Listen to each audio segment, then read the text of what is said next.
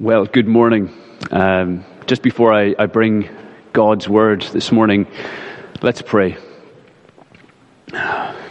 Father God, we pray for your help this morning. We pray for your help as we come to your word together and we seek your voice. Lord, would you speak to us? Would you help us to hear what it is you would have us to hear this morning? And would you help us to respond in belief and obedience to you?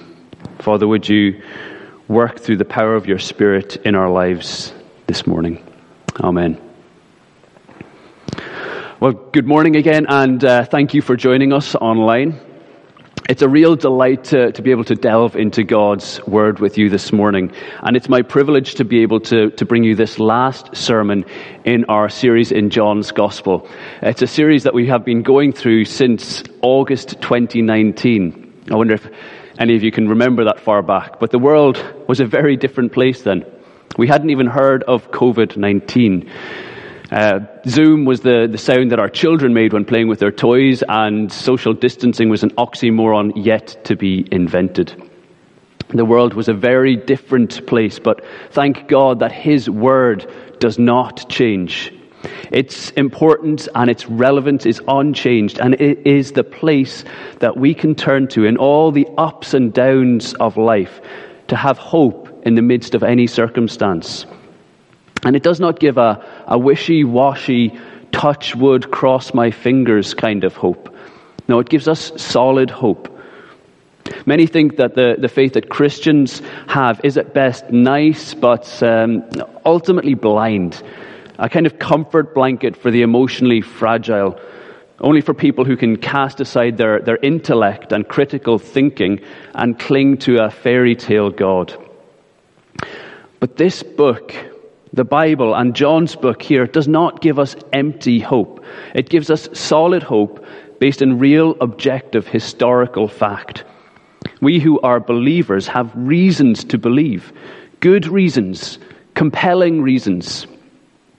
As we draw this series to a close, it is this that John impresses upon his first readers. And today we who call ourselves believers remind ourselves of these things. And I hope that if you do not yet believe, you will be challenged by what John says and to consider the reasons that he gives for belief. The title for our message today is this: Reasons to Believe. And you'll see on a slide the kind of outline where we're going this morning. So we have reasons to believe from our text in John chapter 20, verse 30 and 31. And then the final two verses of the book of John, John 21, verses 24 and 25. And the two reasons that I want to focus on are, firstly, the signs, and secondly, the source. But before we get into outlining these reasons that John gives for belief, we need to understand precisely what it is that John wants us to believe. You know, many would have us believe that Jesus is simply a good man, a wise philosopher, a moral teacher, a prophet even. But John goes way beyond that, and he shows compellingly that Jesus goes way beyond that.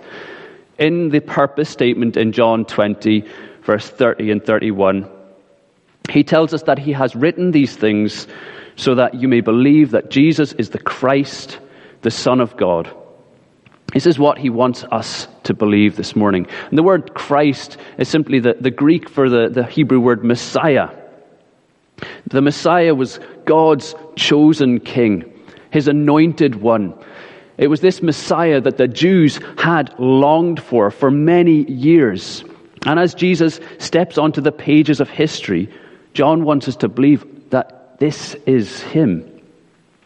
You know, we see prophecies of the Messiah throughout the Old Testament, and we read, don't we, very often Isaiah 9 verses 1 to 7 at Christmas time when we think about this Messiah coming into the world. And these verses tell us that the Messiah would bring light to the darkness.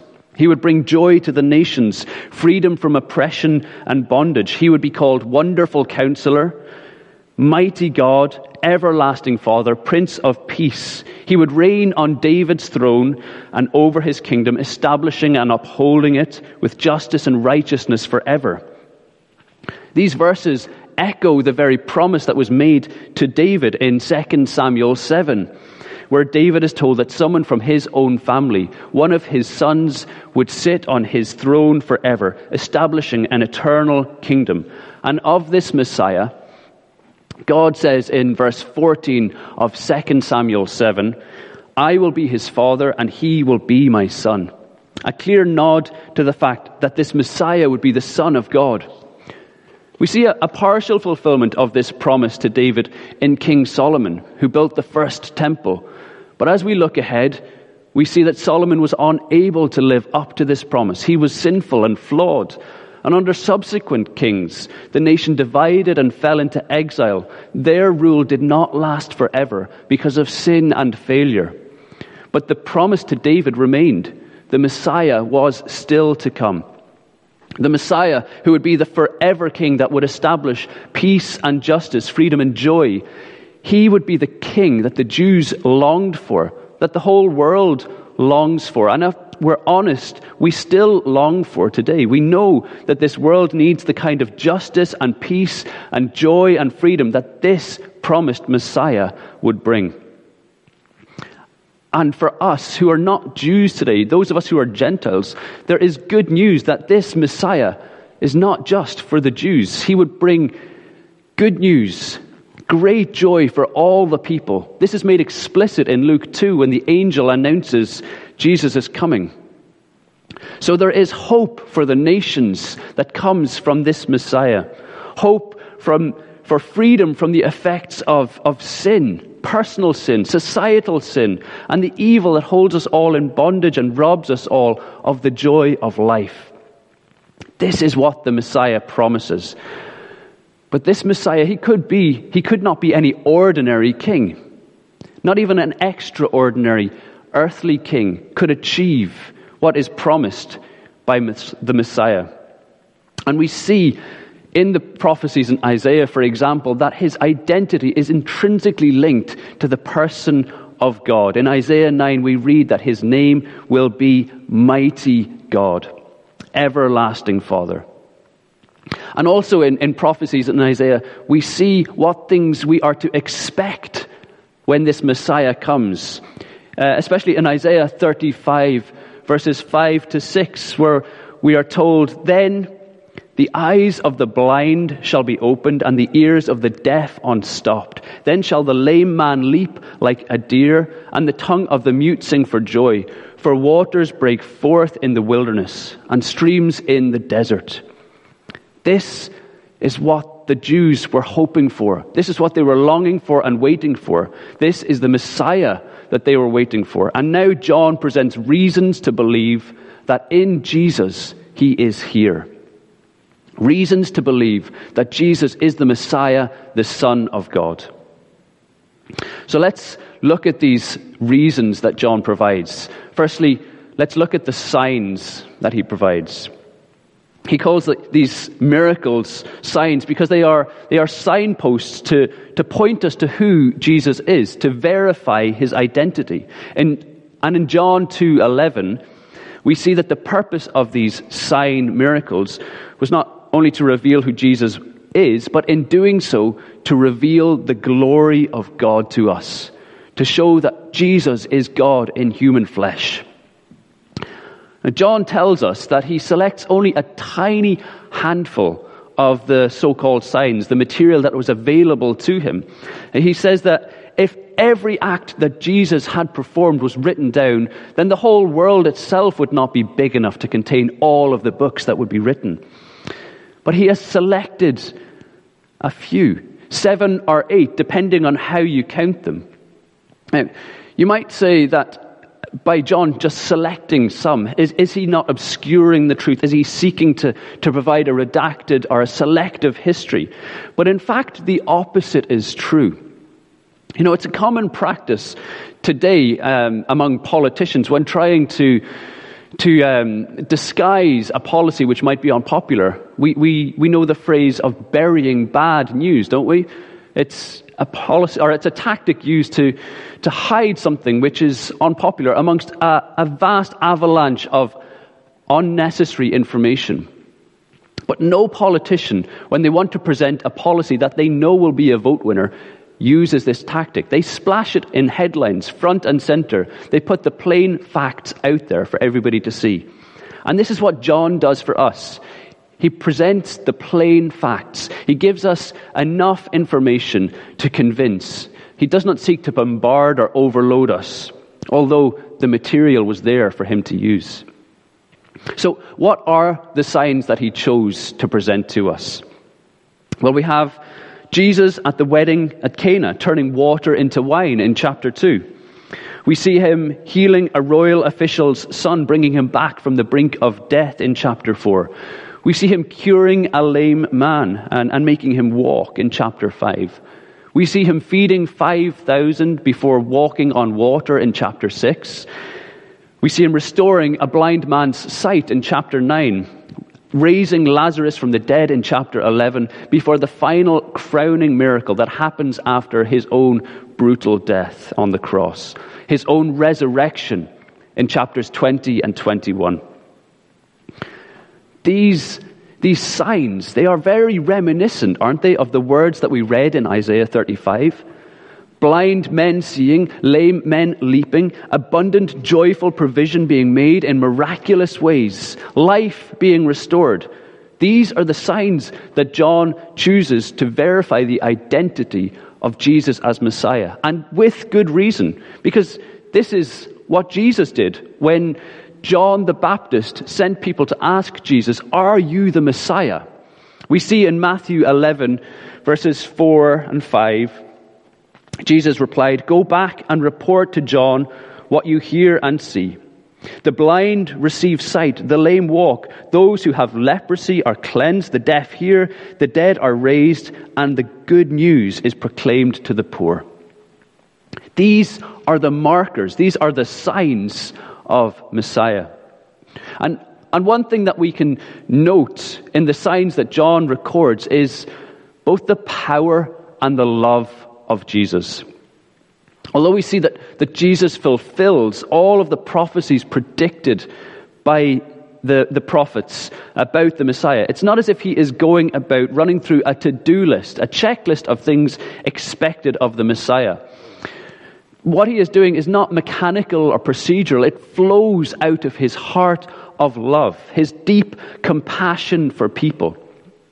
We see that he is moved by the human predicament at the wedding of Cana. He's concerned for the welfare of the royal official's son. He cares about the lame man and the blind man. He cares for the hungry masses. He cries by the tomb of Lazarus. And yet we see that he is not only moved by love towards people and with anger against the sin that has landed them there, but we see that he has power to do something. He has power to change. His words are powerful enough to turn water to wine, to cause a lame man to walk and a dead man to rise. You know, in these accounts of Jesus' powerful love shown in miraculous ways, we see something interesting, I think. He is clearly portrayed as God and as Messiah, but he does not take people by force. He does not unilaterally change the situation, although, of course, he could. In the wedding at Cana, we see that he requests the obedience of the servants to fill the stone jars with water, which they do. He tells the royal official to go home, "Your son will live." And the official obeys, taking Jesus at his word. He tells the lame man to get up, and he obeys. He instructs the disciples to look for lunch, and they bring back a measly couple of loaves and fishes, which he turns into a feast. He tells the blind man to wash in the pool of Siloam, and he goes. The power here is all from Jesus, but he invites them to benefit from it, to partake of it even, as they believe in who he is and obey. And he does the same with us this morning. He invites us to listen to his words, to see who he is, to believe and to obey. You know, When we look through these stories and we see the obedience required, don't get me wrong. I'm not saying that God helps those who help themselves, because we see quite clearly that God here helps the helpless, the lame, the blind, the dead even. We see most powerfully the divine power of Jesus in the raising of Lazarus, where he shouts at a dead man to come out of his tomb, and he does. This is an incredible picture of the kind of power that is involved in Jesus saving, in God saving people like me. He has the power to bring spiritually dead people back to life. He has the power to save sinners like you and like me, when we can do nothing to save ourselves. These are the signs, the first reason to believe that Jesus is the Messiah, the Son of God. These are the first things, the first reason that we have this morning. The second is the source. And this gives us reason to believe that what we have read about Jesus, these signs that are recorded, are trustworthy, that they are true. So who was the source? Well, the Apostle John underlines that what is written here was written by him. He wants us to know this because it lends credibility to what is written. He tells us that he himself witnessed these things that he is talking about. This is a first-hand account, and it is trustworthy. We see this claim made in chapter 21, verse 24, as well as previously in chapter 19, verse 35 of John's Gospel. And not only is this first-hand information, it comes from the closest possible source to Jesus. John, who was the son of Zebedee and a fisherman when Jesus called him, he was the brother of James, and together they earned the nickname of Sons of Thunder, possibly because of their gung-ho attitude and their hard-headedness at times. But yet, John got another name as well. He earned the name of the disciple whom Jesus loved. And along with Peter and James, he formed part of the inner circle of Jesus' disciples. He was witness to the Mount of Transfiguration, that incredible moment that so few witnessed. He reclined against Jesus as they ate the Last Supper, leaning shoulder to shoulder with Christ. Such closeness and intimacy is unparalleled. He is the only disciple that we know that stood at the cross of Jesus in his final hours as he died and charged John with looking after his mother Mary when he died. And then we see on the third day, John runs to the empty tomb. And afterwards, he meets with, he eats with, and he talks with the risen Jesus. There could be no one closer to Jesus to give an account of his life. And we know that when John wrote this text, when he wrote this book, he wrote it within the lifetime of the contemporaries of Jesus. So his account is verified by others. We see, as he writes, we know that this testimony is true. It was open to scrutiny. This is a reliable text. This is a solid reason to believe that Jesus is the Messiah. And we see that John, he wants us to know that he had first-hand account, not just in his book in John, but also in his letter. In the letter of 1 John, we read him say, that which was from the beginning, which we have heard, which we have seen with our eyes, which we have looked at and our hands have touched, this we proclaim concerning the word of life. This is a reliable account. And as an aside, it's also important that we note that John believed in absolute truth.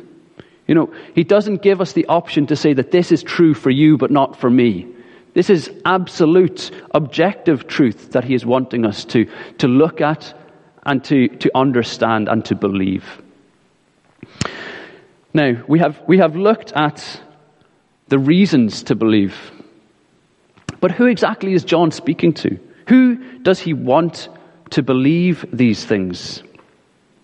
Well, he is speaking to both Christians and non-Christians. He wants non-Christians to look at the reasons that he has provided and believe for the first time that Jesus is the Messiah, the Son of God. And for those of us who are Christians, he wants us to believe and to continue to believe.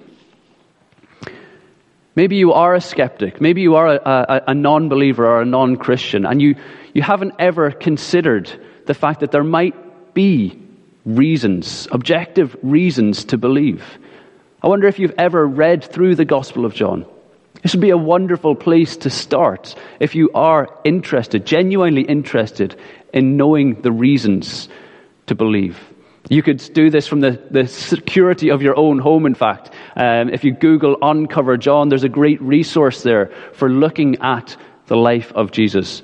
And if you want some help to do that, please get in touch. We would love to do it with you. But perhaps you've been a Christian for some time. Maybe you've been a Christian for so long that maybe you've actually begun to forget why you believe, that there is evidence and reasons for your belief. If you went into work tomorrow and a non-Christian colleague asked you for reasons, the reason that you are a Christian, would you be able to give them a reason to believe, something that is beyond a subjective, private, personal experience? Could you give them a reason to believe? Well, John wants us to know that there are reasons. He wants us to look again at the reasons to believe. And this is something important for those of us who are going through difficult times in our faith. Many of us experience trials and struggles which stretch our faith to almost breaking point. And in the storms of life, it is so important for us to know that there is something solid, something unchanging that we can rely on. And John provides that here. He provides these signs that point to the unchanging truth of who Jesus is, that he is the Messiah, the Son of God. Now, we have looked at the signs and the source. We have looked at who John is addressing. But we have yet to deal with the reason for belief that John gives, the motivation for belief. He says that these things have been written that you may believe that Jesus is the Christ, the Son of God, and that by believing you may have life in his name. This is the purpose of belief. This is the end of belief. It is that we may have life in the name of Jesus. This is not a life that is like the life we have now, life marked with sin and suffering, personal sin and societal sin. No, John wants us to take hold of the life that only Jesus offers, eternal life. In John 3:16, we're told that God so loved the world that he gave his one and only Son, that whoever believes in him shall not perish, but have eternal life. In John 10:10, we're told that Jesus came to give life and to give it in its fullest. And in John 17, we understand what eternal life actually is. It is not just unending days, but it is a quality of life in relationship with God the Father, God the Son, and God the Holy Spirit. Life lived in their perfect presence forever in a world that has been made new, that has been restored by the miraculous work of the Messiah, the one who rids the world of sin and suffering and makes each of us right with God, who restores us to right relationship with God when we come to him and believe. This is the goal of belief. It is not merely a believing in a set of facts so that we might win an argument, but it is believing so that God might win us to himself. Now this morning, if you have not believed, I urge you to look again at the reasons that John gives, that you would be convinced because of the compelling nature of the evidence that is there.